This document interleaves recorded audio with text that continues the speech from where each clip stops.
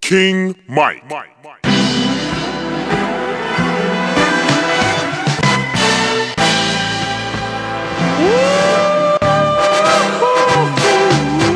Welcome to Cocoa Butter Radio. Feel it. I'm your host, King Mike, Mr. Keep It Moving, and as always, I want to thank you for pressing play. Today we talk to Cocoa Butter Radio featured artist Julia Lewis, straight out of San Francisco, California. We discuss how he makes music and how jazz education shapes his creative process. Like me, Julia can't really sing that well, but he's a producer, so we discuss how a non-singing producer still has to find a way to showcase melodies for artists who want to get on his beats. We also discuss how studying abroad in Brazil led him to meet some drummers that work with the King of Pop. We also talk about who Julia plans to work with in the future. All that and more. Thank you for tuning in. Now let's get to know Julia Lewis. Cocoa Butter Radio. Cocoa Butter Radio, when you hear it, you feel it. I'm your host, King Mike, Keep It Moving, and I got my man Julia Lewis on the phone right now. Straight out of, San Francisco? I know it's Northern Cali. Where you at, man? Yeah, man. Yo, thank you for having me. No problem. And I'm definitely, representing Northern California. I live right now in San Francisco, although I'll say that my heart is in the East Bay. I come from Berkeley, grew up in Oakland and Berkeley. And it's close to where I live now, but the Bay Area has really shifted quite a bit. There's a lot more traffic out here. There's a lot more technology and things, and it's a little harder to call San Francisco my home, no lie, because it doesn't look like it used to. So, but you know that's all said. Like I'm out here. I love the Bay very much, and it's convenient to be close to Los Angeles too for to be able to work with other musicians and things. Everyone happens to be down there. It's interesting. Down there. It's interesting the way you describe the Bay Area. I talked to Elu J, who you worked with as well, and he was just telling me about how the dynamic of the city has changed over time. Is that something that you're noticing as well? I mean, absolutely. He even titled his project Gentrify. Exactly. You know? And I think some of what he was getting at is what I'm talking about too. Really, just like there's a lot of shift that happens when a lot of money comes into an area, and sometimes it kind of feels it's just on a personal level. You see people out here that don't seem like they don't seem like they're gonna be here for a long time, and they also seem to have like way more money than what's normal for somebody that of that age, out here. So I think that it causes a disconnect, and then all of a sudden, but there's very obvious things that happen, like there'll be parts of your city that used to look not as nice, and then all of a sudden they look real nice, and now you can't even afford to go eat there, in that area. So and like I told him, the same kind of situation is happening here in Austin, but still sounds like you repping the Northern Cali. You making music, you got a certain sound to you.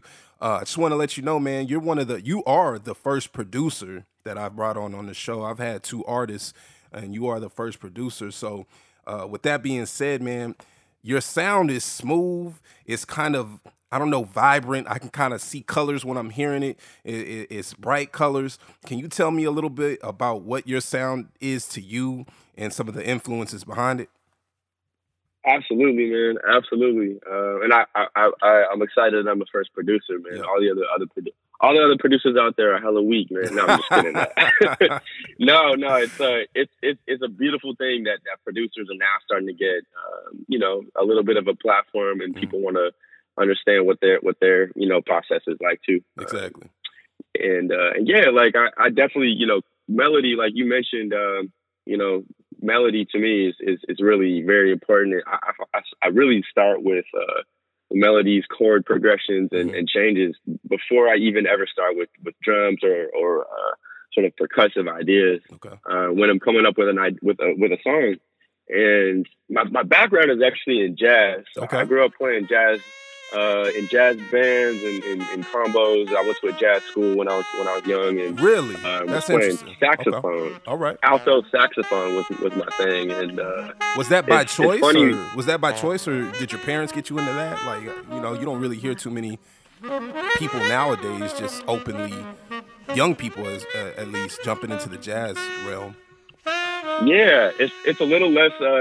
I guess it's a little less accessible for some on the youth side of things. And I came from a pretty musical household. I have 2 older sisters who were pretty good piano players. Okay. It was a little bit more of a classical thing going on in the household as far as like what my, the parents were trying to get the kids to be doing. And I think that I felt different, and I was always a little bit different than my sisters. And I think I made that a point to like still take this sort of not traditional, but just like academic approach to music, but in a very different direction, and I always loved the vibe of, let's see, a band coming together where you could hear the individual parts, and then you could hear them sort of getting in where they fit in. And but by that I mean like not just the mix, but like improvising. That's what I was going to get into that. Do you have a sense of improvisation in your beats? 100%. That's really so much of my process too, man. Because I grew up, again, like I said, sort of earning my musical chops and learning melodies as a saxophone player, and I was really kind of it's almost like a vocalist, so to speak. You're a top line melody, it's monophonic, meaning so it's like one note at a time. You can't play chords with a saxophone type thing. And I really was like trying to always listen for where I was going to fit in, how I was going to fit in. And so working with other people, I think gave me a sense of myself. And then also, an ability to really listen to where other people were coming from too, so that I wasn't talking over them, I wasn't playing over them. And so, like nowadays, when I'm coming up with an idea, it really becomes me kind of reaching out to like that reaching back to that improv space where I was playing with bands and whatnot, because I'm trying to listen. Not just for like what I want to say, but I'm trying to think about what someone else might be wanting to say on top of this beat, and that takes some flexibility. That takes me not having a real crystallized set idea sometimes about what this has to be. Okay. And the interplay between different instruments, in a band is kind of how I think about creating a track as well. And so each time that I go through a layer when I'm making a beat, a lot of times I kind of envision myself as one of those players in that band, trying to, again, like get in where they fit in. You're trying to find the pocket if you're going in on the bass. You want to be able to, create that little, the lush bed of waves, with that synth, that pad for when the chorus hits. And you want the vocalist to really like have that platform to like rise up on, for that big moment, of course. Definitely, yeah. I'ma fall through on a regular. You ain't regular. I'ma pull up like a messenger. I might pull up, praying for you, shorty, like you secular. Never put you on a pedestal like that's a work. I'ma fall through on a regular. Shit, I'ma fall through on a regular.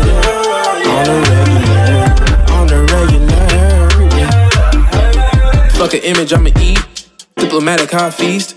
Presidential in the suite. Mix a Henny with the bean. I be drunk like I'm Thundercat.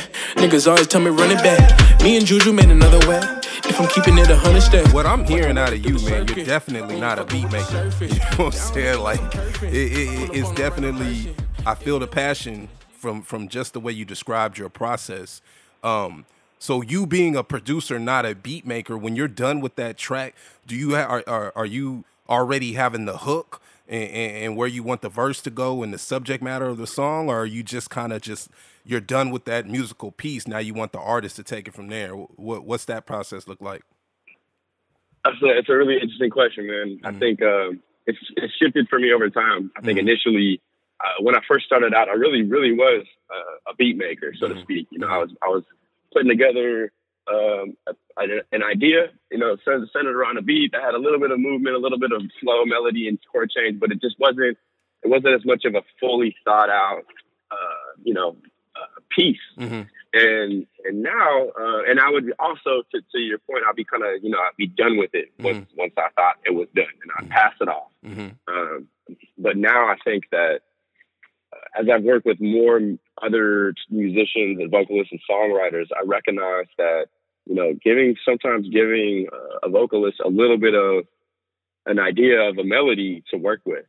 Sometimes it could be a scratch vocal or just some mumblings or something like that. Or that can sometimes really help to trigger, to kind of like give somebody it could be a catalyst for them to write some idea and to kind of get something out. And so I do have, again, being that I was this saxophone player, I really can't help but hear melodies in my head. Yep. I can't help but hear that top line melody. And really, I have a terrible voice, bro. I just cannot sing. But I have a really good ear. It's funny. I got a producing homeboy who just swears that everybody can sing, and I'm like, no, Greg, dog, I can't sing. You know what I'm saying? Like I just can't. So to hear another producer finally sympathize with me, that makes me feel good. Oh, 100%. Because hey, we're out here. We listen to music because we love it. I'm not trying to give you something that I think you're gonna hate. I hear you. No, but on the real, I have found as kind of embarrassing as it can be to sing a little bit or in front of people or something like that. Like if you have that melody in your head, you want to get it out. You want to get it out, and so I've started to. I've started to sing scratch vocals on an idea, and then I'll send that to somebody I want to work with or somebody that I'm already working with. And if they say, "Yo, I really don't like that idea," it's no, sweat off my back. It doesn't bother me. But I have found sometimes that people, take this idea and sort of riff off it and work with it. And so there's just a lot of levels to this. And yeah, like on the beat maker versus producer tip, really, it really does come down to how much are you looking at this as like a whole holistic thing that people are about to experience through their ears, start to finish, versus just like a gridded out loop, which some of the hottest songs out damn near have a gridded out loop for a beat. So I can't even really be mad at that either. But it then kind of comes down to like what the vocalist is going to do and like what the vibe is, and it becomes, it's almost like doing a movie, Each song is start to finish, an experience for people to listen to, and they have these visions when they're listening to lyrics, and they can relate, they entertained or scared or whatever else they're gonna feel. You know what I'm saying? I think making the music underneath that is so much more than making a beat. It's what's the start to finish. What's the arc? Where are we going to take people on this, journey? You know what I'm saying? To keep people interested. Because I love really nowadays it is really about keeping and maintaining people's attention. Sadly, not to sound like, and that's not my objective. You know what I'm saying? But I recognize that people are very fickle nowadays. And it's important to be able to grab people's attention and recognize that their attention is really precious, and you can't take it for granted. So you got to keep it moving. Keep it moving is definitely my mantra. And as far as attention spans, man, that's like a treasured resource at this point, because attention spans are so small. I totally agree with where you're going with that. So.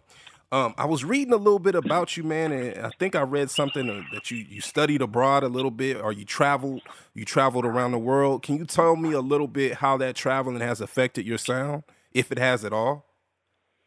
100%. When I studied in college, I had a really awesome opportunity to study abroad in in Brazil. Tripping. I was in Brazil, in a northeastern city called Fortaleza. And I spoke some Spanish, so I was able to go and kind of just use that as a way to start talking to people, but it's very different from Portuguese, so people would kind of cock their head to the side and be like, what, fool? Like, what are you talking about? And after a little while... The soys and the voys and the vahs are a little bit different out there. And they sure sound beautiful, but I'll be cocking my head to the side, too. Just like, I kind of get that. I kind of understand. But I think one of the most easy ways for me to connect with people when language wasn't working initially was music. Pass me the aux. That's it. Yeah, man. And people would then like we would vibe off of songs that we all knew the lyrics to. Some of them they didn't understand, but they loved those songs. Exactly. You know? And then vice versa, they started putting me on stuff, and so eventually I lived there for about 8 months, and I didn't have any choice but to learn how to speak Portuguese, and you know, you kind of got to get by that way. Nice. But I started working with some local musicians. Really, I wasn't doing much production and beat making at that point in my life, but I started actually using a field recorder out there, just this pretty simple little Tascam joint. And I had the privilege of one afternoon, we traveled to a city called Salvador de Bahia. It's on the northeast coast as well. And it's a really famous city for its music. And the culture is incredibly vibrant. And there's a group, drumming group called Olodum. Okay. And they actually got featured in a Michael Jackson video in the 90s. Like, they got a whole lot of wait, hold on. You know, things. Don't tell me they were in that They Don't Really Care About Us video. Is that it? Did I get it right? About, bro. Yeah, the drumming in the street. Come on, bro. Yo, you already know. And then there's Mike in the middle. Like, yeah, man. And he's, you know, a couple shades lighter than he was. That's a gangster-ass song, but nobody really thinks about the type of man Michael Jackson was. Like, we want to clown the color change and maybe the little boy thing. I know. But that boy Mike was for the people, man. Oh, man. And that song was hard as fuck. Like, you're right. It really was. Yeah. And especially with those drums, like, if you listen back, there's these, like, really big, they almost sound like taco drums or something, but they're not. They're these timbales and these other real big bass drums they use. But long story short, bro, we got a chance to go connect with these dudes. They have a drumming school. And I was just recording, and took this home. And I got back. I didn't even have a computer when I was living in Brazil, but I was living in the favela, working on a mental health, in a mental health care facility as part of what I was studying. Wow. And so I just like no technology. It was very low key.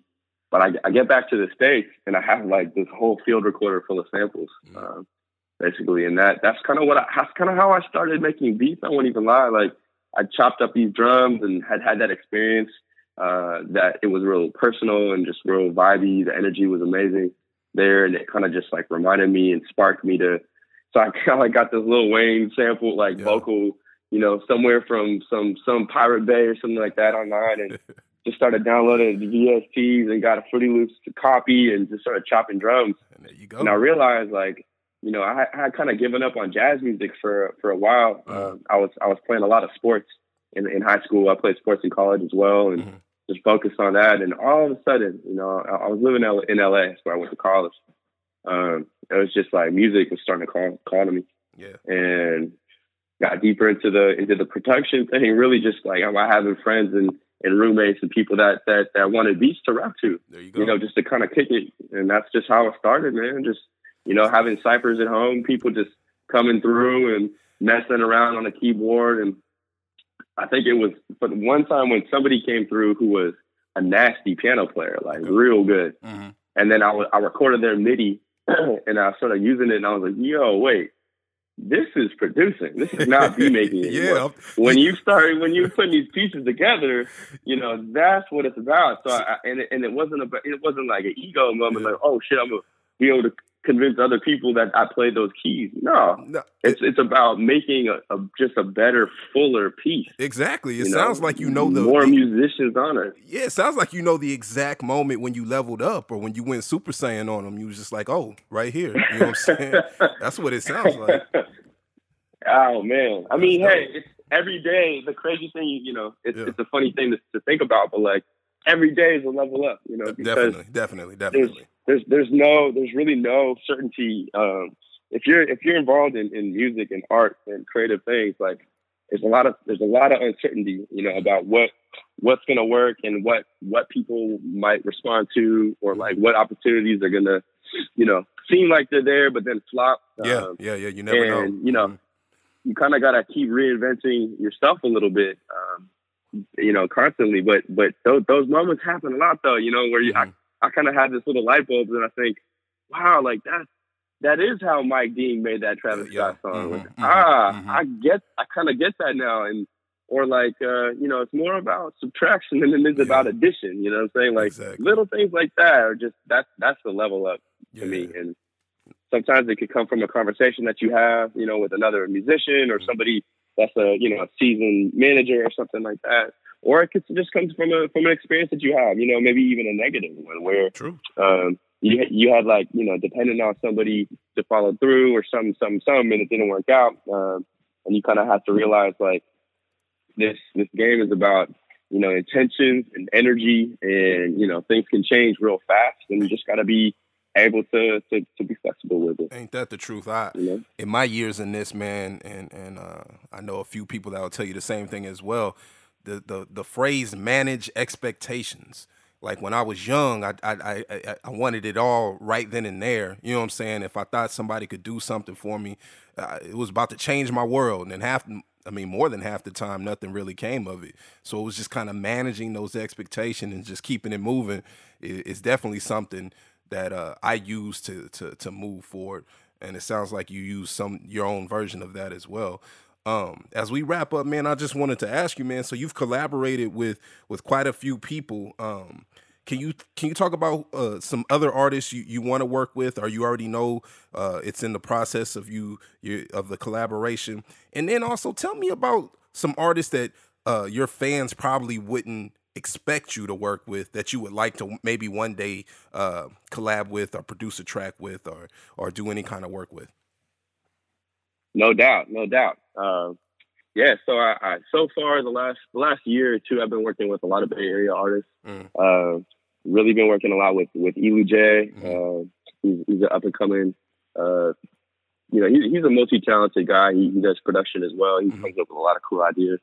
Rex Life Raj as well. Rex Life Raj is a prolific vocalist. Like sometimes I'll pass him a beat, I'll text it to him, nonchalant, and he'll text me something back in like 2 hours, and it's like a whole verse and a hook. And it's just like, I kind of just catted off and did this, and it's like, whoa, and that might be the next one. So he's that our working relationship is cool. I tell it like that. There's a couple of producers out here that I've been excited working with. This guy named Mr. Carmack. Him and I have gotten a chance to collaborate a lot more, and a producer called Ryan Hemsworth from Canada as well. But in terms of other vocalists, had a couple of tracks with G-Eazy in the works, which is kind of exciting. Oh, that's big. Got that's one big. out with Raj on Raj's project this year. I produced something that G-Eazy's on, and Collaborate. It's another artist I have a lot of faith in and respect for out here in the Bay. Really, really sort of more like a rapidy rap rapper, but like real, really, really dope, and really one of the last like kind of rap rappers that I'm really, really listen to right now. Nice. I'm a newer music fan. There's an artist out of Atlanta called Bosco. She's on Full Go Records, who I've got a song just finished with. She and I and a cat named Duckworth.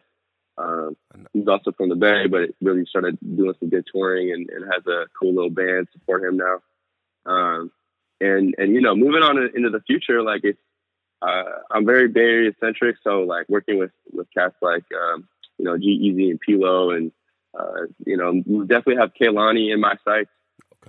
Looking to try to get some of these like really lush melodic R&B joints to her, and to really, I really do love working with female vocals, just because of probably because I was on this alto saxophone thing, and it's a little more soprano, like high up register. So that's kind of where my head's at. And then moving forward, just like really trying to get some music in with Anderson .Paak. I don't know if that would be surprising or not, but people, I really, really, I'm a fan of the vibe. Mac Miller would be really dope. I'd love to work with Lil Uzi Vert. It sounds like a completely different direction, but that's a little like left. But it's I can see the collab. I definitely, I mean, there's like, the funny thing is, I can't put a finger on what I make, and sometimes it has a real relaxed vibe, and sometimes it's like a little bit of a house dance vibe, and sometimes it's on a little bit of a more trap vibe. But the common denominator always, Mike, is it's got that melody and that soulfulness. Definitely true. I could hear that. Definitely. It has to, because otherwise that's not me. That wouldn't be me. And it's channeling, like, you know, it's not just all super emotional, but it's channeling a feeling. Definitely. Channeling, expressing a feeling that I want, you know, ultimately, man, like I feel very blessed to be involved in music. And I think that if one is able to, you know, not trip off of the ego side of music and being an artist and anything that comes with that, at the end of the day, you're left with a chance to help lift people up and like, make people feel good, make people feel better, you know? True. And that's it to me. That's really what I'm after. It's trying to help elevate the game and help elevate people's feelings, you know, so that it's not really about me. It's, you know, maybe not even about the vocalist's features. It's like we're trying to do something it belongs to everybody, you know. So that's kind of where I'm at with it, man. I see the stars in your eyes. You see a star on the rise. Let's get it figured out before it's too late. You wanna call it a night, I wanna call you tonight. Let's get it figured out, girl, why would we wait? Northside lover, ooh, you my little Northside lover, ooh. Slide on you and slide in you, hey. I don't wanna use no rubber, ooh. We go together perfect like a number. So fuck it, we should get a room at the double. You double back when we done, no. I need the freak shit, front row nasty, like you done put a pill in the punch bowl. You so flawless. Just another day at the office. Niggas wanna give you the world, no. Right now you ain't taking no office, bossy. Ay, God damn it, you bossy. Ay, and if they sleeping on you, you gon' wake their ass up like a cold pressed coffee. Ay, ay, I see the stars in your eyes. You see a star on the rise. Let's get it figured out before it's too late. Ay, you wanna call it a night, I wanna call you tonight. Yeah, let's get it figured out, girl, why would we wait?